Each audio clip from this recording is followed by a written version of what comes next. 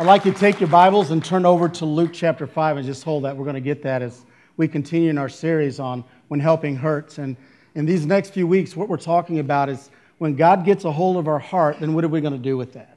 And how can we reach people that are far from God, people that are hurting in our community? And you're going to hear some amazing ways that all of us can engage in that. And so we just want to pray right now that God will just help us to focus in on His Word as we move into this powerful Scripture this morning. Let's pray. Heavenly Father, we surrender to you at this time, and we just thank you for the power of your Word.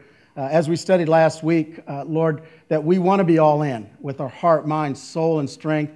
And Lord, when we're all in, we know that you will stir within us something deep, deep inside to reach out and to help those. Even when we're hurting, Lord, you can help us to move to that person who needs you desperately. Thank you for loving us so much that you sent us your Son. And all God's people said. Okay, I don't know if you know this or if you ever wanted to research this, but I've always been kind of amazed with the history of sympathy cards. How many of you in the last year, 2015, got at least one sympathy card? Anyone? Boy, raise your hand. Boy, pretty sorry. Okay, well, I thought there would be almost all of you, but hopefully you've got a sympathy card in your lifetime. But here's what's interesting about sympathy cards. In 1850, the postage stamp came into our culture. Shortly after that, people started writing little notes of encouragement. But it wasn't until actually 1971 that Hallmark realized that there was a huge market for sympathy cards, and they turned a guy loose to do all this research. And by the year 2000, not only Hallmark, but other companies realized the influence of sympathy cards. It is estimated in the year 2000 that there were 120 million sympathy cards that were sent out. And if you've received a really heartfelt sympathy card, you know that when you're going through a really difficult time, that is a good thing. Now, because of email and internet, all the stuff that goes on, there is an abundance of sympathy cards. So I found some very heartfelt, touching sympathy cards that I want to share with you right now. Here's the first one. I like this, and it says, I want you to know, this is good, I want you to know that whatever problems you're having, I'm here to read about it on Facebook. Do you have friends like that? Yeah. Here's another sympathy card that I love. Everybody has bad hair days. Isn't that true? Matter of fact, if you're sitting by somebody who's having a bad hair day, raise your hand. Yeah. Number 3, I love this one. Sorry, I can't empathize with the pain over your team losing. Do we have any Packer fans here today? Ouch. Boy. We all know what it's like to have people who say they're sympathetic that maybe really aren't. But I want you to know we're going to go deeper than even sympathy this morning. Here's what sympathy means. It simply means a feeling of pity or sorrow. Now, there's a deeper word than that, and that is the word empathy. Now, if you're empathetic, it is the ability to understand and share feelings with another. In other words, you're not just saying, I really feel bad for you. You actually feel for them. You feel with them. That's empathy. But there's actually even a deeper sign of caring for someone, and it's the word compassion. Now, I want you to listen carefully to the words defining compassion. It is a feeling of deep sympathy and sorrow for another who is stricken by misfortune, accompanied by a strong desire to alleviate the suffering. Do you see the difference? Because there really is a huge difference. Now, when you hear the word sympathy, empathy, or compassion, I want to ask a question. Which one of those resonates with you when you think of Jesus Christ? I want you to think about that. We know from God's Word the power of Mark 6:34 when it says, and when Jesus landed, he was out in the boat, just trying to find time alone with his Father. And anytime Jesus would land in a boat or come off a mountainside, who was always there? There was always a group of people wanting to get right to Jesus. And I love what Jesus said. He said he saw a large crowd and he had what? Compassion on them. Because they were like sheep without a shepherd. And so he began teaching them many things. Jesus' heart would just break for people. And he would take action because his heart was broken. He wants us to have broken hearts. Are sympathy cards good? Absolutely. Is it good when you have a good friend and you just spend time with that friend? Please. That is so important. But compassion is where you just feel this hard, just your heart is so heavy and it's broken and you feel like somebody is just in need of help and assistance and you take whatever action to help them. And when you've been broken and somebody has reached out to you that way, you never forget that. I know some of you are already, you're built this way. Your heart is heavy. You're like my sister Linda. I always say I grew up with Mother Teresa. My sister was the most godly, most soft-spoken, just servanthood, she's just an amazing woman. And so why she gave a brother like me, I don't know. I'm sure she prayed often, God, why did you give me John? So, but here's what my sister would do on a regular basis. She was always bringing home strays. Any critter that seemed wounded, she would bring it home. Dogs, cats. One time we had this rabbit that was half marred, this little bunny, on Easter Sunday. I still remember this. And he died right before church. And she's just bawling all the way to church. And I was like, maybe 10 or 11, very sympathetic young man. I'm like, what is your problem? That thing was going to die within minutes. You're going to get infected. So I'm very soft-hearted. So we all know people like that. And maybe some of you are that way. You just have this very soft, compassionate heart. But here's the deal. God wants all of us to have that heart. So this morning, as we look at Luke 15, I want us to focus on a desire and then a call to action in regard to compassion. Turn with me to Luke 5 and let's see what God's Word's going to have for us this morning. Starting in verse 17. One day, I want you to hold on to that thought. One day, Jesus was teaching, and the Pharisees and the teachers of the law were there, just sitting there. They came from every village of Galilee, from Judea and Jerusalem, and the power of the Lord was with Jesus to heal the sick.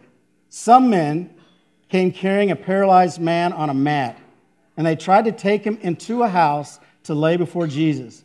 And then when they could not find a way to do this because of the crowd, they went up on the roof and they lowered him on a mat through the tiles into the middle of the crowd, right in front of Jesus. And when Jesus saw their faith, he said, "Friends, your sins are forgiven."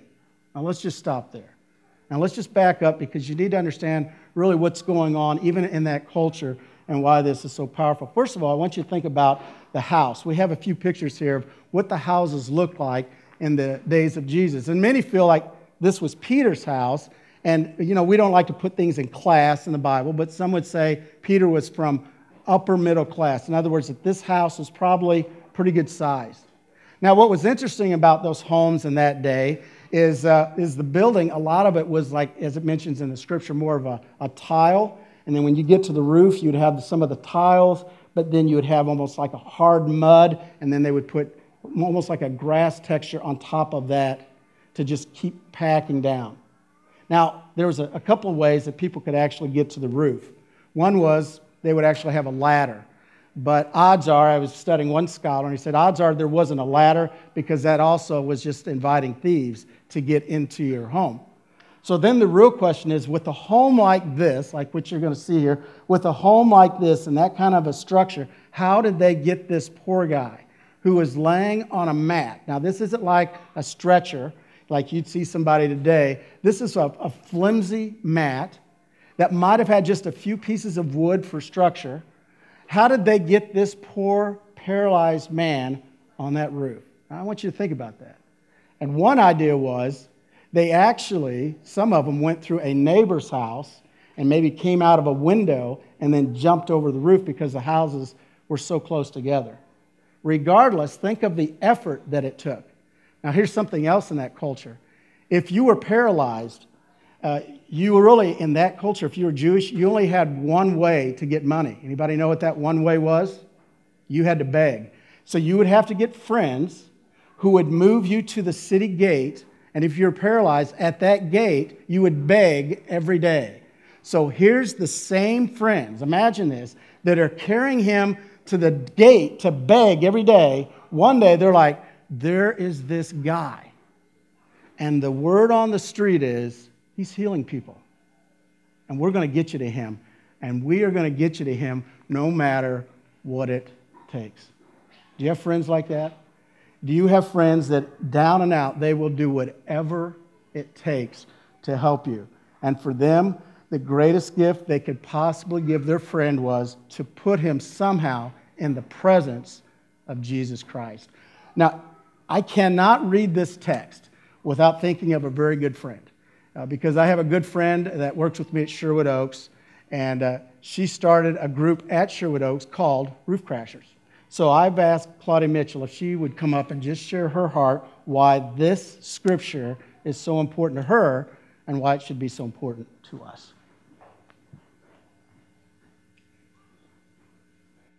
I just love this story and this scripture. It's probably one of my favorites. About 12 years ago at Sherwood Oaks, a group of moms got together and read this story. And they decided to try to apply the principles in this story over 2,000 years later to see if they still work. To see if it still works, that one day and one person in the presence of Jesus can change the world. Well, we started a small Bible study for young men, for young women, and we put this principle to work. And my goodness, last Friday, there were hundreds of women in the building who'll do anything to get to Jesus, including crash through the roof for their friends. And they showed up with enough power to launch a rocket ship. Moms and mentor moms and their babies. What a thrill. So, yeah, I love this story. And I love the way Luke begins it in chapter 5, those two words, one day, those two powerful words for an author. I love it that brings the reader in immediately when you read those words, one day. You get the idea something exciting is going to happen. And it also brings the reader into our own lives and our own one day. You think, wow, this is the day. This is the day the Lord has made. Maybe this is my one day. So I love how Luke starts this story. Then he describes one person. On one day, he describes this one person. And you get the picture of this crippled man on a mat. Now, I don't know. I love John's picture of the mat and what it must have looked like. When I think about it, how Luke wants us to picture this man's mat. So think about it for a minute. I don't know what it looked like. I thought maybe his Nana, you can tell I have grandkids, I thought maybe his Nana took the clothes from when he was little and sewed them together and made his mat. Or maybe his mom went to the local market and bought the mat. I don't know where the mat came from. But this guy laid on the same mat every single day. And John gave us the picture of friends who would carry his mat, lay him before the gate, and set it there. And it was dirty. The ground was dirty, and the mat became dirty. And I think Luke wants you to picture this mat. This man lays on it every single day. He spills stuff on it. And there's not any restrooms, so if you'll forgive me a minute if I use the word that makes my 7-year-old Reese laugh every time I say it, the rug was a poopy mess. And this poor man had it with him everywhere he went. You know, I think Luke wants to remind the reader that we all have our mats, don't we? Please tell me I'm not the only one when I say I'm a mess. Amen? Yeah, we're all a mess. Turn to the person on your left and say, I'm a mess. Now, turn to your person on the right and say, me too.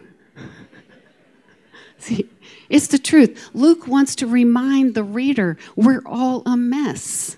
And we all are carrying around our messy mats. Well, and then he introduces the heroes of the story, the community.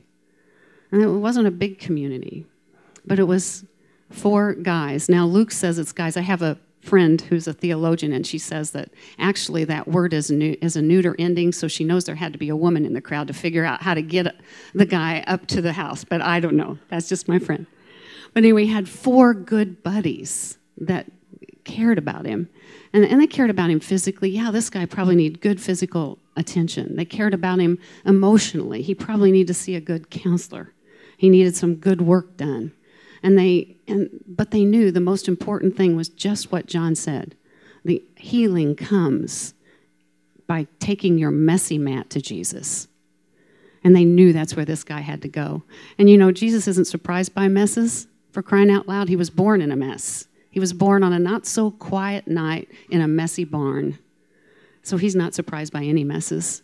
In fact, Jesus said, I came to clean up everybody's mess.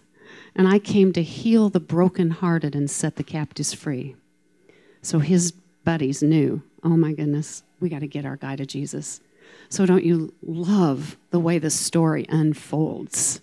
And then the ending. I love happy endings. In fact, I won't even read a book unless I read the ending first to make sure it ends happy, because I don't want to waste my time. I love happy endings, but before Luke ends the story, he makes sure we know two things has to happen to have a happy ending. First, one person has to be willing to open up his messy mat and let the community see it. And that's tough. And sometimes it's the toughest place in the big community, the church. Sometimes the church hides and superficial and pretends everything okay and keeps the very people who need to be there out. Keeps the very people from feeling comfortable enough to say, hey, I need your help today. So one person has to say, hey, here's my mess. And if we don't, Dr. Brene Brown says it leads to shame. And shame, she says, we're all swimming in a swampland of shame. And it hides in the dark, and it's lethal, and it kills. We have to be able to say, hey, I'm a mess, and I need some help. One person being able to say, help me. One day, one person. And then the beautiful ending, don't you love it? I can just hear the music swelling and the orchestra playing as they lower their friend in front of Jesus. And I think I know what happens. I'm taking a little advantage of the text here. But I feel like Jesus, the straw's coming down, the person's coming in front of him. I think he looks up. And you know where these guys are. They're all looking down through the hole to see what's going to happen. And he looks up and he sees their faces, and I think he gives them the thumbs up when he says, because of their faith, your sins are forgiven. And can't you imagine the looks on everybody's faces and the party that happened afterwards? Because one day, one person found Jesus. It's such a happy ending. And you know what? It could be our ending too, for all of us. This could be the one day. Amen? Just let it be so. I want to share with you why this is a really hard text, I think, for a lot of people. It's because when we look around at all the needs around us, it's almost suffocating because the needs are so great. You read things like this: 26% of the world is starving. 1 million children every year die of starvation. There's 150 million orphans or soon-to-be orphans in the world. And in the foster care system, there's over 408,000 children right now in the United States in foster care. And so we get overwhelmed sometimes. But before you leave here this morning, and as you, in just a few moments, take communion, I want you to think about, is this your one day? And is there one person God is laying on your heart right now? They're on their mat. That's where compassion starts, is allowing God to get a hold of your heart and then just letting that sink in. Now go back to that text in verse 20. And when Jesus saw their faith, as Claudia said, he said, friend, your what? Sins are forgiven. Now let me just pause there. Do you know how confusing this is right now? Now, think about all the reactions that are going on in that room when Jesus uttered those words. They have just lowered their paralyzed friend to the feet of Jesus. So imagine, first of all, the friends and everybody in the room, they're confused because they're thinking, I'm not real sharp, but this guy's paralyzed and he's at the feet of Jesus and he says, your sins are forgiven. And they're probably thinking, I didn't think that was the right response. They're confused.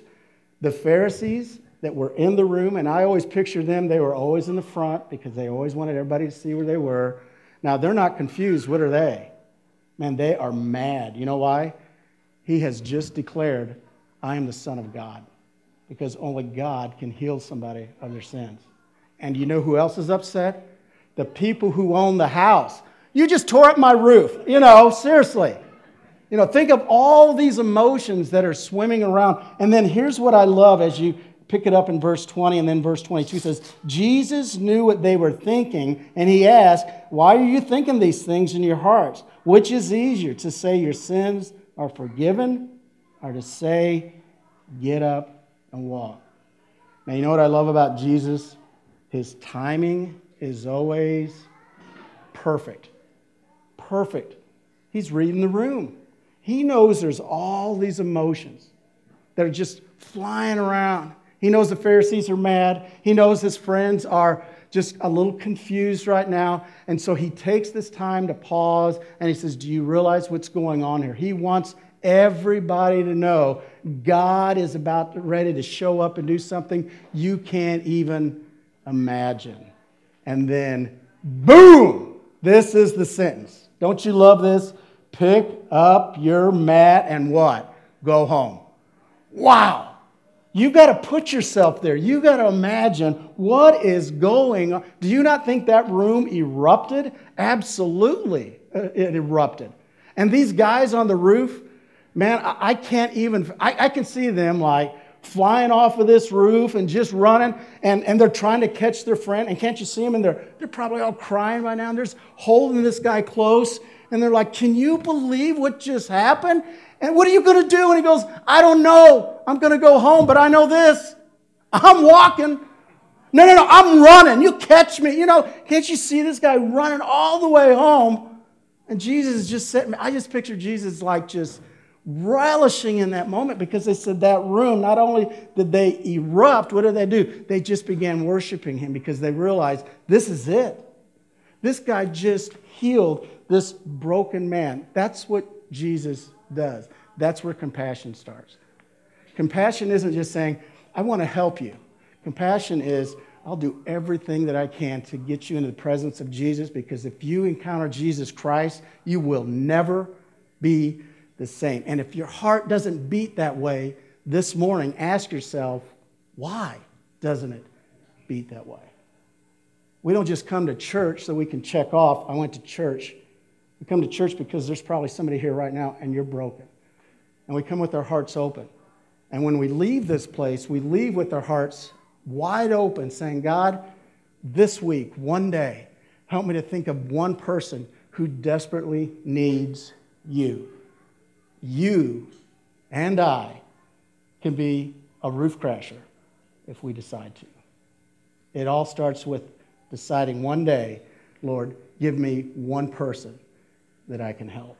I grew up in a little bitty church, but when I was in high school, we had this phenomenal minister. His name was Chuck Sackett. And man, when he preached, it was fire in his bones. Seriously, in high school, if you can imagine this, I could not wait to hear this guy preach every Sunday. And he was also one of these guys you knew, I don't mean this bad, we're like, he's not going to be here long. And he wasn't. About 4 or 5 years, he went on to be a professor at a Bible college, trained hundreds of men and women communication to share gospel wherever they went.